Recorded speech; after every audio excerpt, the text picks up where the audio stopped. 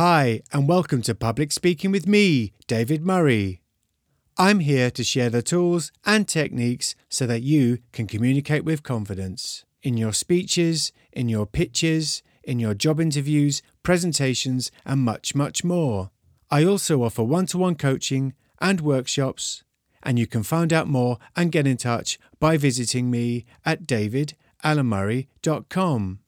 And so you don't miss out on more resources, please make sure that you sign up for my newsletter. There's a link in the show notes. And when you do this, you will get access to all my top tips and free resources for communicating with confidence. In today's podcast, I'm going to talk about something that you can do that is guaranteed to send your audience to sleep. So do stay tuned. If you like what you hear today, please subscribe and leave a 5-star review on your favourite podcast app. By doing this, you will help the podcast reach others who might find it useful. So without further ado, let's begin to communicate with confidence.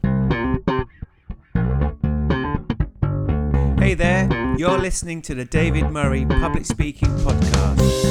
To find out more, you can visit me at davidalanmurray.com. Imagine delivering a pitch to an important client. Imagine delivering a presentation in front of your work colleagues. Imagine you've put all that hard work into preparing and you really want your message to come across. So, do you want to send your listeners to sleep?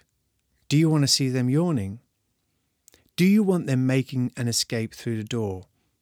Well, if you do, keep the same tone and voice throughout your presentation, throughout your pitch. Tell them about your great idea and sound so bored of it yourself, and convey your boredom of it to your listeners. Let them have a nice sleep as you deliver your important pitch, your presentation, to a sleepy or silent room. Or do you want it to be remembered? Don't you want all that hard work that you've put into preparing your delivery to show in the way that your listeners are connecting with you? So, if you want your pitch, your presentation, your speech to be remembered, connect your tone and volume with the words that you're saying. And I'll give you some examples. Number 1, do this. I want to tell you about a great idea. Or do this. I want to tell you about a great idea. Number 2, here's the solution to your problem. Or you can try this. Here is the solution to your problem. Number 3, let me tell you about a business secret that will take your business to the next level. You can do that, or you can do this. Let me tell you about a business secret that will take your business to the next level. I know I'm having a bit of fun here, but hopefully you can see that it's important to connect your tone and volume with the words that you deliver in your pitch, in your presentation, in your talk, so that your passion is conveyed to the listener.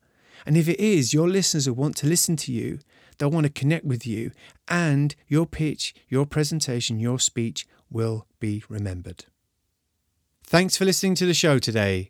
If you like what you heard, please do subscribe and leave a 5-star review on your favourite podcast app. By doing this, it really will help the podcast reach others who might find it useful.